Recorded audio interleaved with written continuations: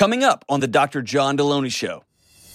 Well, I overheard my husband's friends and him making fun of me. She insisted on asking him if he felt like he had downgraded from his ex, and he said, maybe. Oh, gosh! Rat-a-tat-ta! What's up? This is John for the Dr. John Delony Show. Man, it's good to see you. It's good to be with you. Whew! If you want to be on the show, give me a buzz at 1-844-693-3291. That's 1-844-693-3291. And leave a message. It'll go to an answering machine. Leave a message. Let us know what's going on, and we will holler back girl at you. Unless you ain't no holler back girl, and then I don't know what we're going to do. Or you can go to johndelony.com/ask, A-S-K, and you can fill it in. Also, if you've got good news, send that, please. Please send good news. The show's so heavy. And we want to have some good news. If you got somebody in your life that's awesome and you want to write a letter about them, I'll read it on the air. Send it. Or if you want to send me mail. Man, I used to get handwritten letters all the time, and I've gotten a few of them. So send me some letters. I like getting mail. It's just fun. It's like it's the 1400s or something. I don't know. It's not really. It's like it's the 90s, I guess. Anyway, if you want to be on the show, give us a buzz. Looking forward to it. Let's get right to the phones. Let's go to Michael here in town. What's up, Michael? Hey, John. How are you doing this morning? Partying, brother. What are you up to? Well, I'm out at work, and I feel like I'm swimming in a hot tub because of how humid it is. But I'm getting through it. So it would be really cool if you actually clean hot tubs for a living and you're actually swimming in a hot tub, but I get what you're saying. I'd rather not, honestly. That was a terrible joke I just made. Man, that was brutal. Sorry. All right, so what's up, dude? No hot tub related questions, but what's up? Yeah, so pretty simple question. Luckily for you, it's not a dark topic. We'll keep it somewhat happy today, kind of forward looking. So the question's about my girlfriend and I. We're both in college. She's going to graduate in this December, it looks like, and I'll be graduating summer 2023. What are you studying, man? And I'm doing business administration, and right now she's doing political science, and she's going to end up going to law school. So we actually both met you in 2019, so I'll leave it at that. Did I visit? Was I speaking at your school, or did I work at your school? You did, yeah. Very cool, man. Was I lame?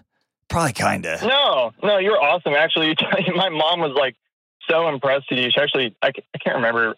I think we talked to you in one of the buildings after, and you were like, "Oh, I'm so happy that it went well." And of course, I don't want to be impressed awesome. by your mom. All right, then never mind. Yeah. Okay, cool. I'm glad that I wasn't an idiot in 2019. There's other people who could call and be like, I knew you in 2019. You're a moron. But that makes me happy, Michael. All right, so you and your girlfriend, she's about to go to law school, about to graduate. You're going to graduate in a year or so. Okay, so what's up? So we've been dating about 7 months. We're both Christians, and I'll get to the question here. So we both want to know how to go about, like, waiting till marriage with intimacy and how to live a clean relationship.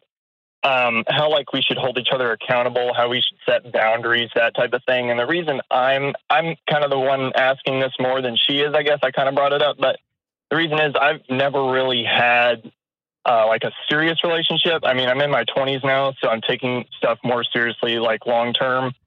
She is as well. The only other relationship I've had was in high school, like 5 years ago, and it lasted a few months. So this is kind of a new road for me, and actually going about setting boundaries or kind of holding each other accountable in that sense. Just kind of wondering what your thoughts were with that. Cool, man. So first and foremost, good for you for setting boundaries and saying, hey, this is a value of mine and this is a value of hers, and we're going to have this discussion. Here's why this is super important. Let's say she ends up being the person that you marry. These values discussions will come up over and over for the rest of your life. And so developing now a framework for how are we going to engage in values-based conversations is incredible. If she doesn't, and by the way, like values meaning, is mom going to come live with us or dad going to come live with us? Or are we going to still talk to mom or dad if they get divorced? Or how are we going to raise kids? Or Do we going to get this streaming service? I mean, all these different values are going to come up over and over and over and over and over again. The second thing is if y'all break up, I almost said if y'all break up, great. I don't mean great like that, right? I hope y'all don't. I hope it all works out. But you will have had a hard conversation, like a values-based conversation, which is just super important to have. Okay, so before I answer this, I want to challenge one word that you said, okay? And I wrote it down here. Okay. I don't like characterizing relationships in clean or dirty. Okay? Okay. And so clean is often a derivative of pure, right? And I get the sentiment in Christian circles generally, right? And it can be any relationship.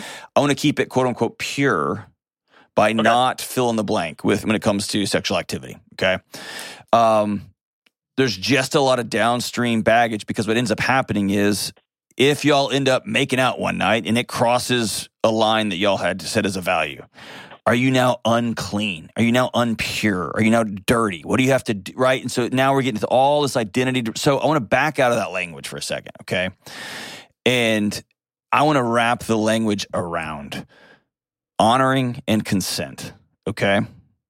And so the way I'd approach this conversation, quite honestly, is pretty simple, and I wouldn't overthink it. I would have a conversation and said, what are you comfortable with? And I need to tell you what I'm comfortable with. That's her telling you her needs and you telling her your needs. And saying, here's where I'm not willing to compromise and where are you not willing to compromise? What's okay? What's not okay? And this is who we are moving forward. And since we're Christians and we decide that we want to not sleep together until we're married, what does that actually mean? I've met people who don't hold hands. I've met people all the way down the continuum. Like, so what does that actually mean for y'all? And then it comes to, so we're talking about consent. What's okay? What's not okay? And then we're going to talk about how are we going to hold each other accountable? I don't want to overthink that. Just don't put yourself in that situation, right? So people are often like, yeah, but how do I, just, you know what I mean? Don't put yourself in the situation. Right. The more you overthink it, the more likely you're to create some really complex system. And the more complex the system, as the great Nassim Taleb says, the more likely it is that system will fail you. Okay? Right. So make it pretty cut and dry, clean and simple. She said, this is her values. This is her lines. These are my values. These are my lines. Ta-da! And if we feel like we're about to cross one of those lines, we're going to stop. Someone's going to pull the ripcord. Someone's going to say, that's enough. And I'm not going to get my feelings hurt. I'm not going to get mad. I'm going to honor, right? I'm going to be about honoring her needs. She's going to be about honoring my needs. And we're going to move forward with this thing. So really it's about having the hard conversation up front, which is, hey, this is a value of mine. And this is a value of hers. So let's create some boundaries and create them together. I can give you some, but they end up sounding like I'm some kind of 80s youth minister. Okay. And I don't want to be that guy, but I mean, if you're trying not to have sex with your girlfriend of 7 months or a year, then don't put yourself in situations where you're going to have sex with you see what I'm saying? Right. It's as not complex as that. So I gave you a kind of a simple answer. Hopefully I'm not skirting the issue. Ask me more direct questions if I didn't get there. No, that's pretty much it. We just there's been times where I'm like, that got close or, something like that. And I feel like some guilt over it. Kind of like, oh man, I shouldn't have done that. And then kind of sticks with me for a little bit. And then it finally passes over and I'm like, you know what, let's just move on. Like it happened, moving forward. How do I not do that? Here's what's important. Right? So, remember the old Brené Brown quote, shame eats secrets for breakfast. If you cross a line, an established value line between you and your romantic partner, between you and your business partner, between you and your professor, between you and your parents, whatever that is, you cross somebody's value line. You don't just wait till it passes. You address it. Hey, last night we were making out and we've got this line and we both flew past our value line. And we found ourselves in way deeper water than we'd meant to.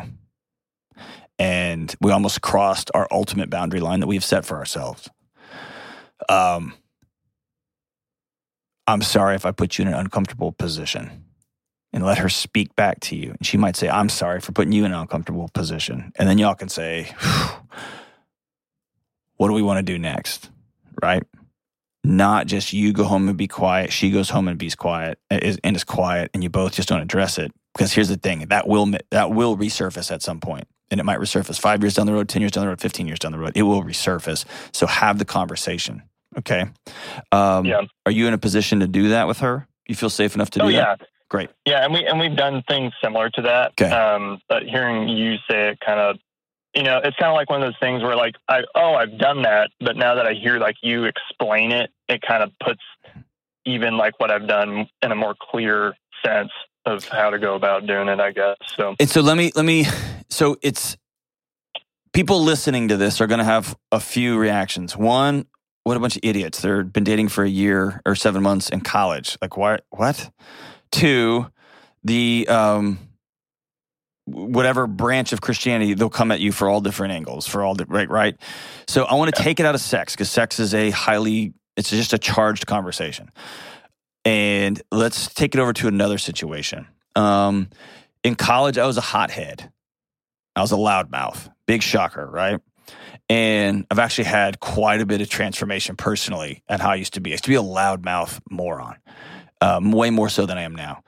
And if I was at a concert and I was with my wife, who was my girlfriend then, or I was with any woman at a concert, one of my great stories is I saw somebody like body check a woman. I saw a big guy body check a woman in the middle of it's not really a mosh pit, but kind of.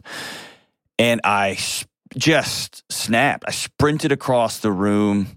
And it was funny because another guy who I ended up being friends with, he was on the other side of the room and saw it from the other side. And we both ended up, right? So I was that guy. I was trying to be social justice guy all the time and defending people, but I was always looking for fights. And especially when I was with my girlfriend, like it was my job to be there. And one day my wife said, the woman who's my wife, is not my girlfriend. She said, I feel less safe when you act like that. And I was like, what? Right? That was one of my values, was to protect and defend and show honor and all this stupid nonsense macho bullcrap. And her value was she wants to date somebody and marry somebody who makes her feel safe.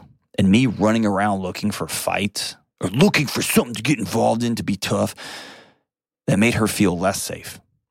And so suddenly I had to change my actions. I had to change my behaviors. We had to sit down and talk about this because I thought I was doing something right, that we were on the same page. We were not. Okay.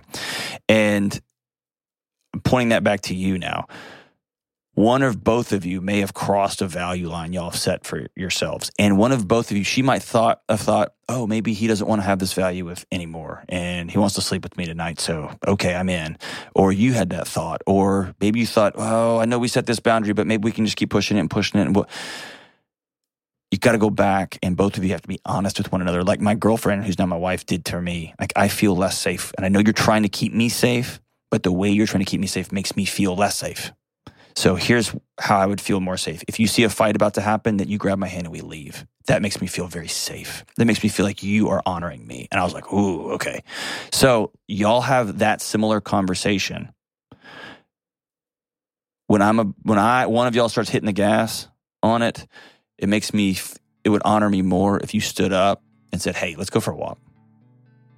Okay? You see what I'm saying? Yes, sir. Let's have the conversation about the values. And by the way, let's get at the end of the day, why do we want to honor one another until we're married? If we're trying to keep up just a behavior, it's going to always fall flat. Is it to honor your faith heritage?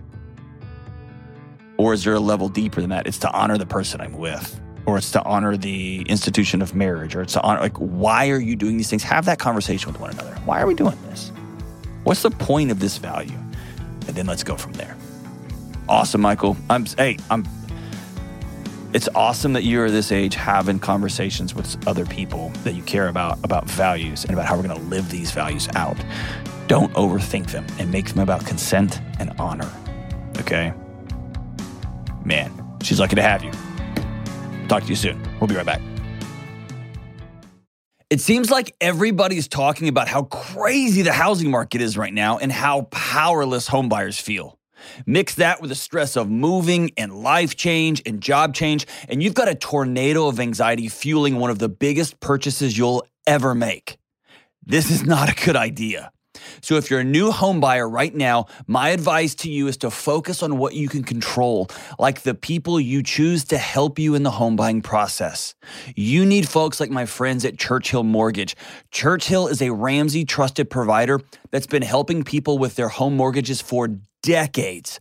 And their Home Buyer Edge program will help you skip a bunch of the stress. Here's how it works.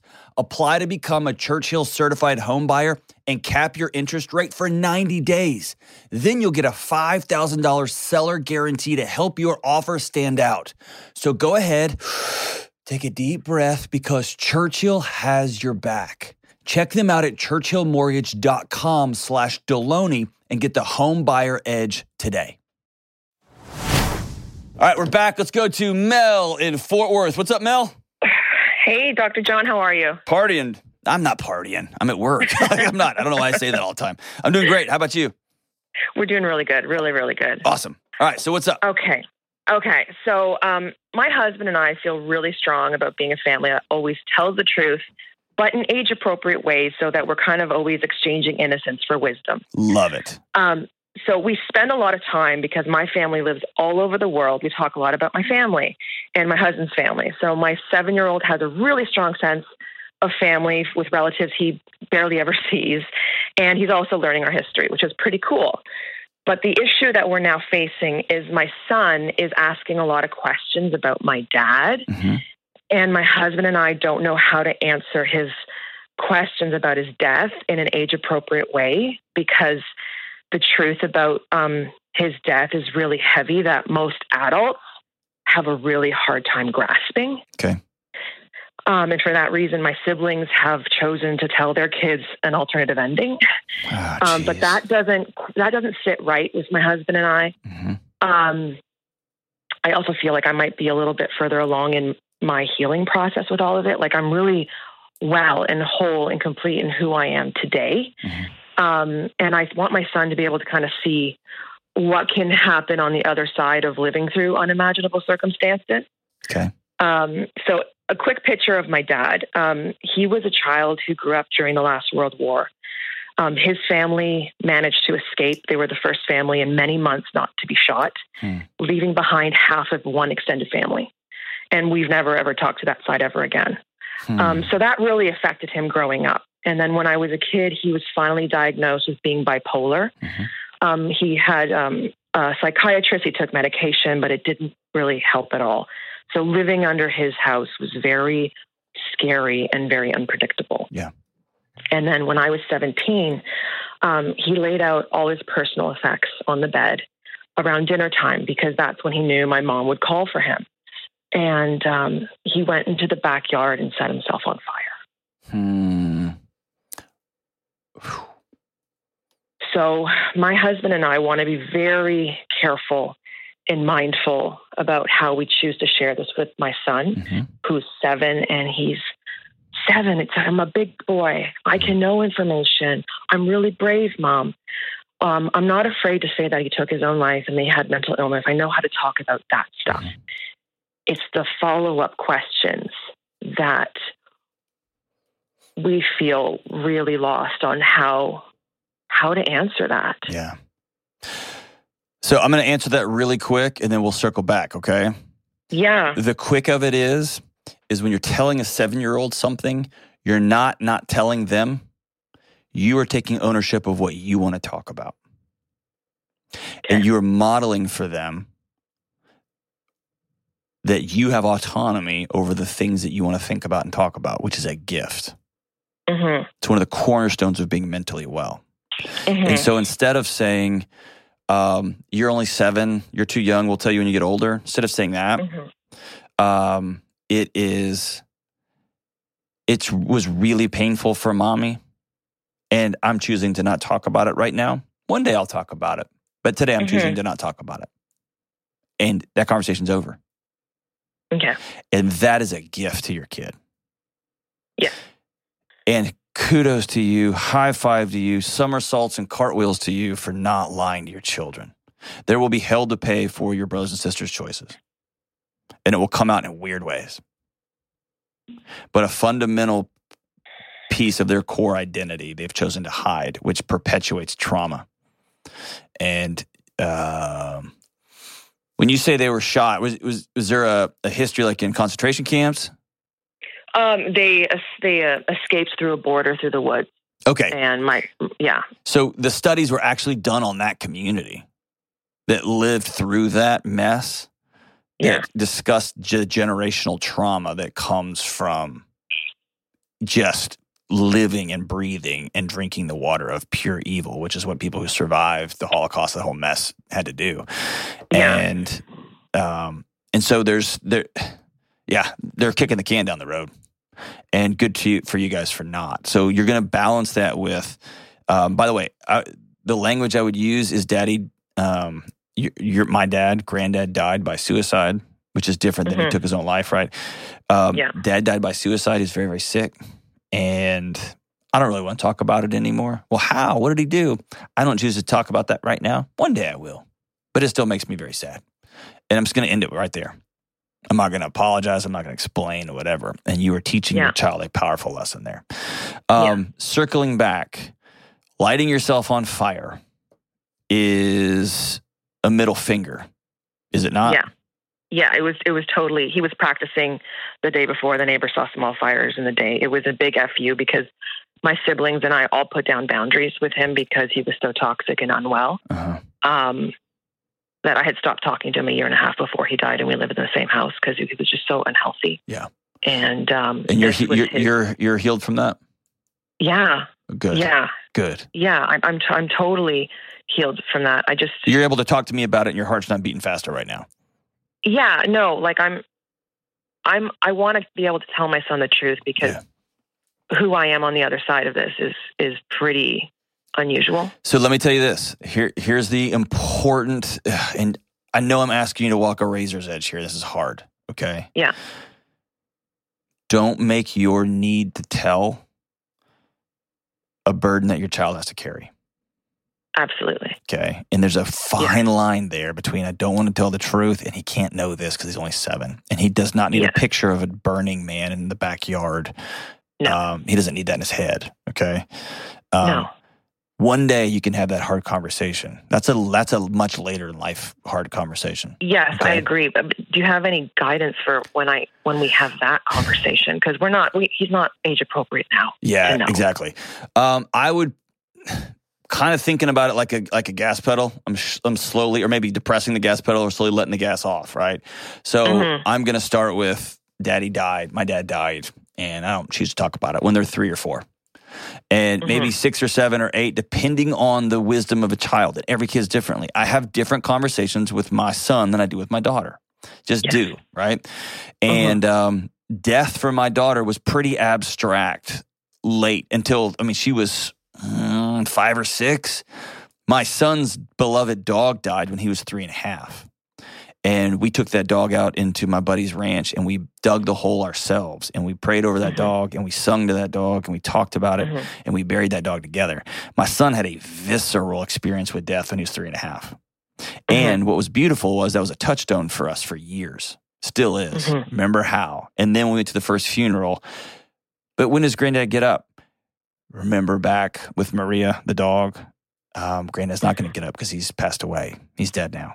And so we were able to okay, right? So it became a touchstone, became an important part. My daughter, I wasn't going to kill something just to show her a dead body, right? And her first experience was a funeral. And that's been hard for her because she's told me, I still see that picture. My son doesn't have that. He didn't have that replay. She does. And so I know I'm going to be a little more sensitive as she gets older. But then maybe 12, 15, 16, somebody in your son's life might die by suicide, right? Or somebody's parent might pass. Then it will be, was it a gun? No, it was pretty rough for us to watch. It was hard, really hard. It was very graphic. And again, I'm still not going to say that. I'm thinking 16, 17, 18 before I say they lit themselves on fire, right? Yeah, absolutely. And that's going to be mental health. Like, I want to make sure my kids are okay and they are not struggling with anxiety or depression or right? I might also begin to give them a context of their history. Here's some of the things that Granddad experienced, right? Yeah. And what you'll, like, here's some stories, or here's a children's book about, or here's some of Grandma's letters or something like that. We're going to create a whole, I don't want to tell the story by itself in isolation. Does that make sense? Yes. I want to tell the story as a continuing narrative of here's the life, here's the family tree from which you come from. Yeah. And you can not deal with the trauma, and you can be so buried underneath it and not get help and not do the XYZ, or mommy put in the work. Mommy worked really, really, really hard. And this is what healing can look like. See what I'm saying? Yeah, I feel like we've done a pretty good job of leaving enough breadcrumbs to get a picture and a sense of a lot of the stuff. It's just he's asked, and I said it's complicated, and I'm just not ready to talk about that with you yet. And I won't lie to you. I'll always tell you the truth. But there's just some things that aren't. I'll tell you when we're ready. Tell him how it makes you feel, so he knows he's not crazy. Tell him it still makes mommy sad. Yeah. Tell him that when mommy was a child. How old were you? When he died, he was 17. I was 17. Yeah, tell her that mommy was still a child when it happened. I was still a kid, and it made mommy very scared and very sad, and I don't want to talk about it right now.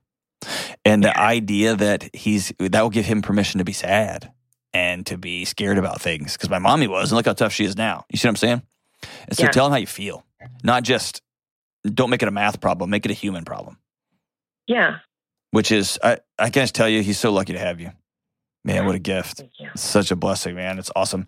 No, dude, you're doing it great. And the idea that you're giving him a picture of what healing looks like, holy, man, it's hard. The road you've been down is hard, hard, hard. And let me tell you this, as he approaches 17, 14, 15, 16, it wouldn't surprise me if your body starts sounding the alarms.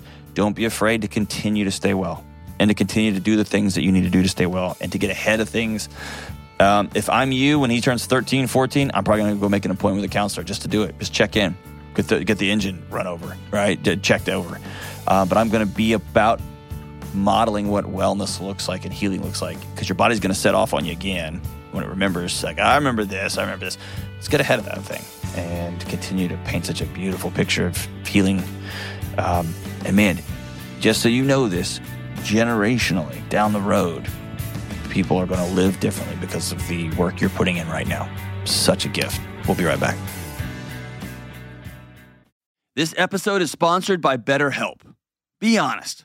How often do you find yourself pausing in the middle of a day and it feels like there is so much going on? And you find yourself wondering, what would I do with just a spare hour or 30 minutes? Can you even imagine? And it's in these moments that we often realize we're living someone else's life. Everyone else's schedules, priorities, and emergencies are driving our lives, and we can't keep carrying this load for everyone and everything. And it's in these moments when it feels like too much, or when you need some help parsing through all the chaos, that talking to a professional therapist can be a game changer. Therapy can be a place to work through the challenges you have with boundaries, time, commitments, and your own self-worth.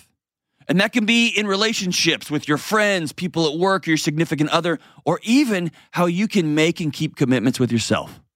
Therapy can be amazing for figuring out what even makes you happy anymore and how to go make it happen. And if you're thinking of starting therapy, try BetterHelp.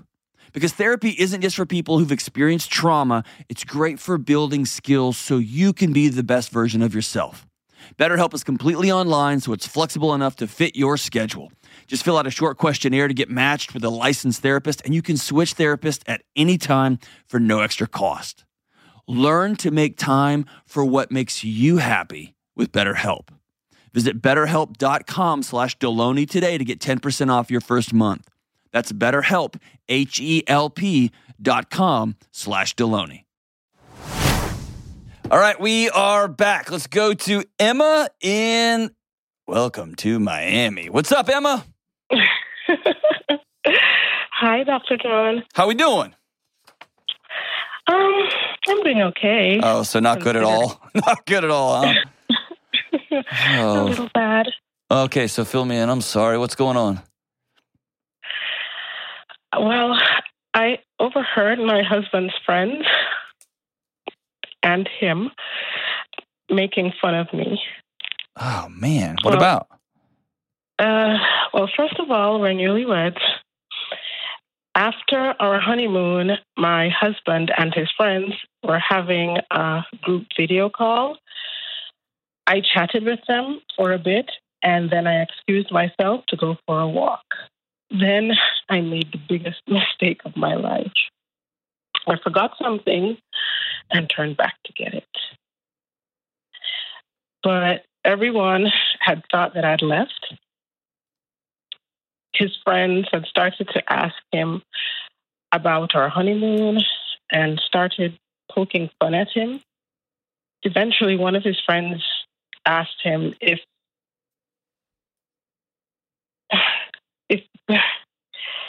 my looks were still a problem for him. He told her he loved me and that we had a great honeymoon and that. Wait, hold on. He told her?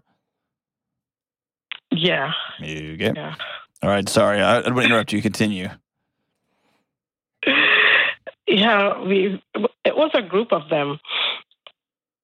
So he told her that, I'm beautiful on the inside, despite, him liking lighter skinned, slimmer girls. Mm-hmm. He told them that we can't have it all, She insisted on asking him if he felt like he had downgraded from his ex. Oh, gee. Yeah, who was, light-skinned and slim. And he said, maybe. Oh, but gosh. He said that, but I make him happy. And another one of his friends, I'm not sure if she was trying to help, said that maybe it would help a lot if I had lost some weight. I'm not morbidly obese or maybe a little chubby. but right now, nothing feels the same anymore. And I've been ruminating, wishing that I didn't turn back. Hold on. Hey, Emma, you did not make the biggest mistake of your life. Okay? You didn't. And I'm heartbroken that this is how you ended up with this info. But you didn't make a mistake. You didn't screw up anything here. Okay? You, my friend, are not at fault here. Okay? Now, I'm not saying you're perfect, and I'm not saying you're not right, you know what I'm saying? But you didn't screw this up, okay? You're allowed to walk into your own home that you share with your husband. And, golly, I'm just like, my stomach's dropped. Like, I can't imagine the hurt you're feeling right now. So how long ago was this? 5 weeks ago. And so here's a couple of, so he's not here, okay? And I've got all kinds of thoughts and all kinds of things running through my head, but he's not here. So the only person I can talk to right now is you. Is that cool? Mm-hmm. So it would be easy for me to join you in piling up on him, but this call is about you and your wellness, okay? And so my first question to you is, have you told him?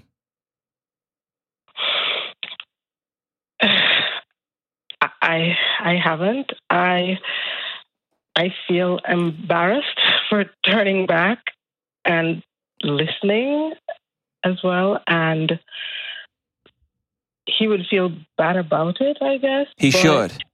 You don't need to protect him. He's a grown man. If he's going to be telling his friends and a bunch of women that, I had to go with JV here when it comes to the looks department. then he can be a grown man and look you in the eye. See what I'm saying? You didn't screw up. You don't need to defend him. He's clearly okay with having conversations about you and your body out to the public. The only person he's not having them with is you, right? Yeah, but how? It wouldn't change anything because that's how he truly feels. Right. And so the I question can't change certain of my characteristics or what society calls physical attractiveness. I can lose weight, but there are other things that I just cannot change about myself. Emma. Oh, man.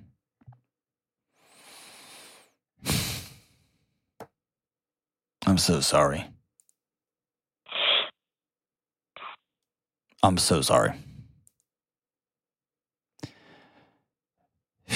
Here's the challenge you find yourself in, okay? He's not telling you the truth about how he feels about you. And you're not telling him the truth about what you know. And what's going to happen in short order, if it hasn't happened already, is that within your home, you live with a threat now. And you're going to create a special safe cocoon that only you live in. And he's not going to know what it is. He's just going to know that his wife is distant from him. And then he's going to be about solving that distance with any number of ways. If he's a person of character, he will continually try to reach out to appeal to your heart and say, why is there distance between us? And if you don't tell him, you're choosing to respond to his lack of character with dishonesty. Or he might choose to be a scumbag and approach that, or try to solve that distance between the two of you by going back to these other women that he has on his video chats and tell them whatever and try to create connections with them. Okay? But the reality is there's a huge gap in your marriage. And no, having the conversation isn't going to solve how he feels. Who cares? This isn't about society. And this, quite honestly, isn't about the people on the chat. This is about your husband. And this is about you. And this is about your marriage. And right now, you don't feel safe in your own home. You don't feel safe in your own skin. Right? Mm-hmm. You can't live moving forward with this ambiguity. But can he really love me if I'm not attractive? So when here's the challenge. You heard part of a conversation that sounds awful, and I would love to talk to him on the phone one day. Man, I'd love to have this dude on the show. I'd like to talk to this dude in private, quite honestly. Not in a like macho kind of way, but I'd like to have a conversation with this dude. Bonehead. But here's the reality. Here's reality. As mad as I am, and as sensitive of a topic as this, you heard a part of a conversation. And you have created an entire narrative around the part of the conversation you have without going to him and saying, hey, this is what I heard. Is that fair? Yeah. So, My wife did not marry Brad Pitt. Close, but she didn't. Right? And I imagine, I know there are, because she has told me that I look feral sometimes. Well, that is true. When I get in hunting season, I don't always bathe and shave and shower. Anyway, so there are seasons when, right? And then there's times that she says, man, when you're dressed up she said the worst part about my new job is that when I was working at universities, I wore a suit and tie every day. And she's like, dude, you look good. Like, you look real good. And now you just wear T-shirts and you kind of look like a slob. Right? So here's what I'm telling you. I'm trying to lighten our conversation a little bit. But yes, she might have a perfect picture in her head of a professional basketball player who's 6'6" and has great calves and super great muscle. I'm not that guy. But she'll also tell you that she thinks I'm handsome and she thinks I'm really good looking, right? That's less of the issue to me. The bigger issue to me is a deep violation of trust that your husband did not talk to you and has not been honest with you. And either that, or when he's trying to be the cool guy with his friends who are bagging on you and he doesn't come to your defense. Or maybe he felt like he was coming to your defense by saying, yeah, you know what? She doesn't look perfect, but I love her. And he doesn't understand how much that hurts you. See what I'm saying? Mm-hmm. And he doesn't understand the existential tailspin that you are in because you married a man that does not believe you are beautiful. And nobody, I don't care who you are, nobody wants to be married to someone who doesn't believe they're beautiful. Inside and out, right? Yeah. So I think, here's what I don't want you to do. I don't want you to avoid this conversation and wake up in 5 years and still believe that you're married to a guy that doesn't find you beautiful. And it's less about him. It's more about you don't feel beautiful in his presence. See what I'm saying? Mm-hmm. That's different than friends. What does he think? Or yeah, exactly. How embarrassing is that? And just, yeah, oh God, I don't want to talk bad about your husband, but what an idiot. Good grief, man. And here's the other side. I also think it's important for men to have guy friends that they can sit down and have hard truth conversations with, right? Because I don't want a generation of men who grow up living in silence and then just end up sitting in a recliner cracking a beer every night just to get through the day. They got to have people that they talk about hard things with. But those things that they talk about with their friends have got to, especially when it talks about their wife and their wife's body or their girlfriends and their sexuality, man, there's got to be some consensus about what's cool to talk about and what's not, and where I am and where I'm not. Unfortunately, you've probably heard me say this if you listen to this show, not by your hand, but in your lap. You didn't ask for this, and you walked in your home, which you do not have to apologize for, and you heard your husband talking in a public space in your home that you do not have to apologize for, and you re-entered a conversation you were just in before you went out for your walk. You just talked to these two-faced people who are like, oh, hi, great to see you. Oh, my gosh, how are you still, right? You had no fault in this, zero. And I'll say fault, but I don't really mean it. The only fault you've had now, and I don't want to say fault because I think you're processing trauma is what's happening. You're processing really heaviness. The only fault here is that you haven't sitting down and said, I heard this, and this hurt me in this way. And so what I would tell you is don't let your husband's failures here rob you of your character and of your beauty and of your strength. Okay? You're worth being loved and you're worth being believed. You are beautiful. I don't care what society says. That stuff's nonsense, man. It's nonsense. And it may be that your husband is just a sweet, loving guy who's an absolute boneheaded moron. And there's a lot of men who are like, young men who are like that and they need to be taught. He may be an absolute character-free idiot. And your life would be better if you made some hard decisions. You see what I'm saying? Yeah. Mm-hmm. Okay, I just threw a lot at you. Tell me where you are. Well, if we were dating, I know I would have left him. Okay. What's the best move? What's the best move for Emma to make Emma feel safe, make Emma feel loved, to let Emma know that she is beautiful? What's the next step?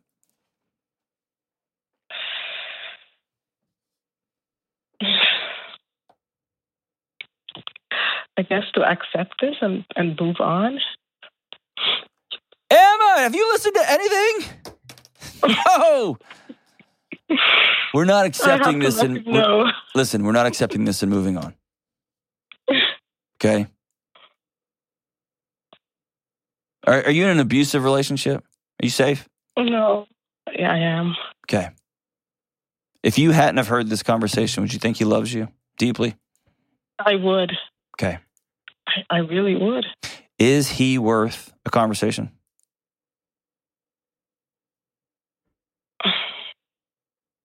I would want to think so. Are you worth that conversation? Yes. Okay. Do you promise me you will confront this head on directly? I will. Here's what I want you to do before you have that meeting. I want you to write down what you heard. Mm-hmm. I want you to write down how you feel. Because what he's going to say is this. No, you are not a supermodel, but I married you. I gave you my everything. I love you. Our sex life is good. Our honeymoon was great. I love you. Everything about what I'm demonstrating here says I love you. And that's when you're going to start feeling crazy. And so I want you to have already written down so you can read. Mm-hmm. Yeah, but you told a group of people that I wasn't beautiful. And now I will, for the rest of my life, wonder, does my husband wish he was with somebody else? You told a group of women before because they were checking back in, right? Mm-hmm. Right. It would seem as if they've had this conversation before. Yes. You regularly had conversations with other men and women about not being attracted to me or about my body not being enough. I need you to understand what that did to my insides, to who I look in the mirror and see now. Because now you became just another faceless person in society who judges me because my skin's too dark, who judges me because I don't fit in a size fill in the blank, who judges me because... And you were supposed to be my safe place. That's why we got married. You were my safe place and I was yours, and you're not safe anymore. You're just like one of them. Okay? Mm-hmm. I want him to hear that.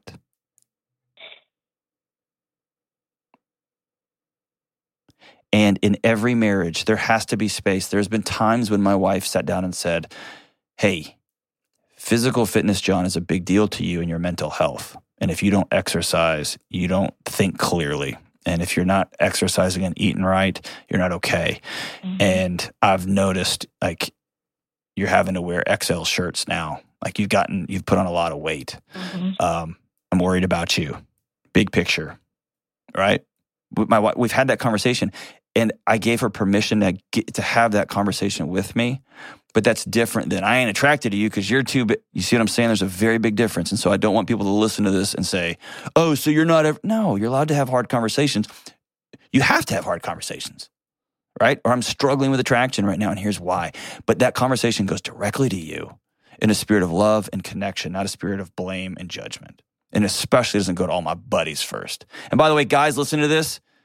Nobody needs to know what happened on your freaking honeymoon. Shut up. That's yours. Good grief. Keep something sacred, for crying out loud, you idiots. Jeez Louise. I got the greatest guy friends on planet Earth. The greatest guys on planet. They know everything about me. You know what they don't know? What happened on my honeymoon. Because that's mine. That's me and my wife, right? Good grief. This is ridiculous. All I have to say, I'm starting to get mad again.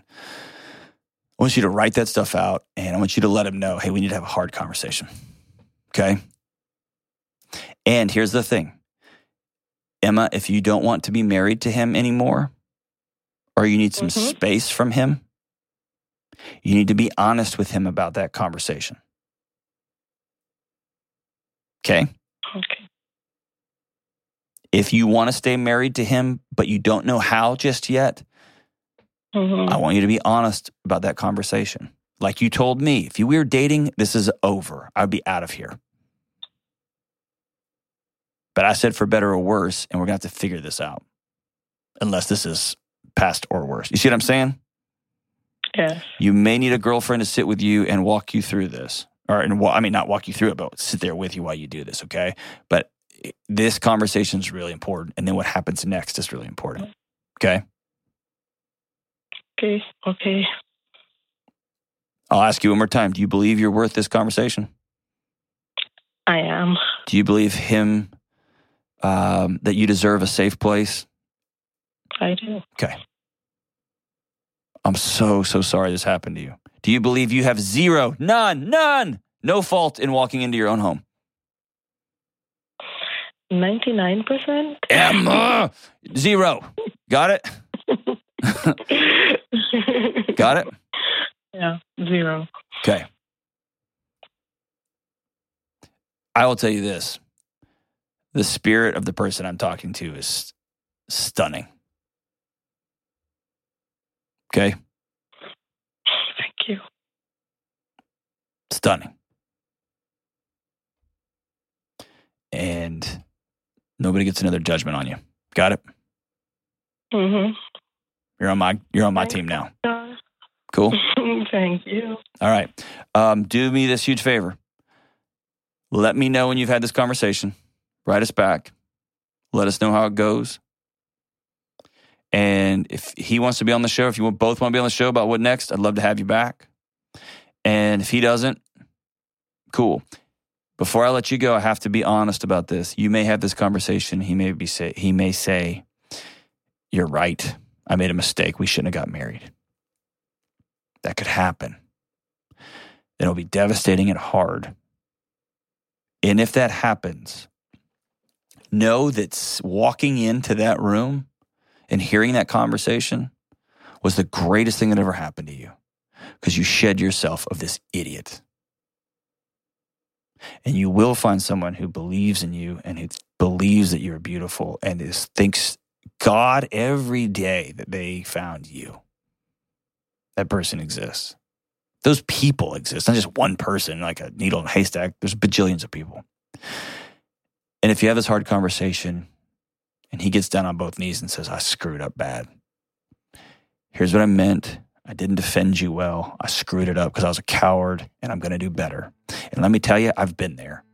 I wish I could say things differently. I've had to say I screwed this up and I was a coward and I was a wimp and I fill in the blank here.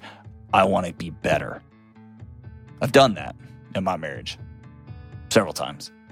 And this may be a moment of clarification for your marriage moving forward. He will never, ever talk to those knuckleheads on Zoom call or in person again. Those relationships are over because you're not going to be a part of those people's lives. And since y'all are one now, he's not either. And on and on and on. But this conversation comes with a risk. Either way, you are better on the other end of it. I'm heartbroken for you. And we'll be walking alongside you on this one. Thank you so much for being brave, and thank you for the call, Emma. We'll be right back. Hey, what's up? Deloney here. Listen, you and me and everybody else on the planet has felt anxious or burned out or chronically stressed at some point. In my new book, Building a Non-Anxious Life, you'll learn the 6 daily choices that you can make to get rid of your anxious feelings and be able to better respond to whatever life throws at you so you can build a more peaceful, non-anxious life. Get your copy today at johndeloney.com. All right, so as we wrap up today's show, Andrew, we ready? All right, good. So as we sorry, I busted in here and I didn't follow the camera guy back there, making sure I don't look like an idiot. He has a tough job. As we wrap up today's show, we're going with Kelly's favorite band. She has a secret crush on all of them. The Beach Boys. All of them. All of them. Song's In My Room, and it goes like this. There's a world where I can go and tell my secrets to in my room. In this world, I lock out all my worries and my fears in my room. Do my dreaming and my scheming, lie awake and pray. Do my crying and my sighing, laugh at yesterday. Now it's dark and I'm alone, but I won't be afraid in my room. Maybe leave your room and find some friends. Go talk to other people. We'll see you soon. Coming up on the next episode. How do you have this is where babies come from, with a child that has been sexually abused without it being a trigger? Thank you for loving the kids in your community. Taking one home. That puts you in rare air. Is it okay that I don't really desire any new friendships because of how much I enjoy spending time with my wife? What I've seen happen over and over and over. And over time, what happens pebble by pebble by pebble is they drown their spouse in their friendship. One of the most common questions I get is, what is gaslighting? I get enraged. I get so frustrated and angry.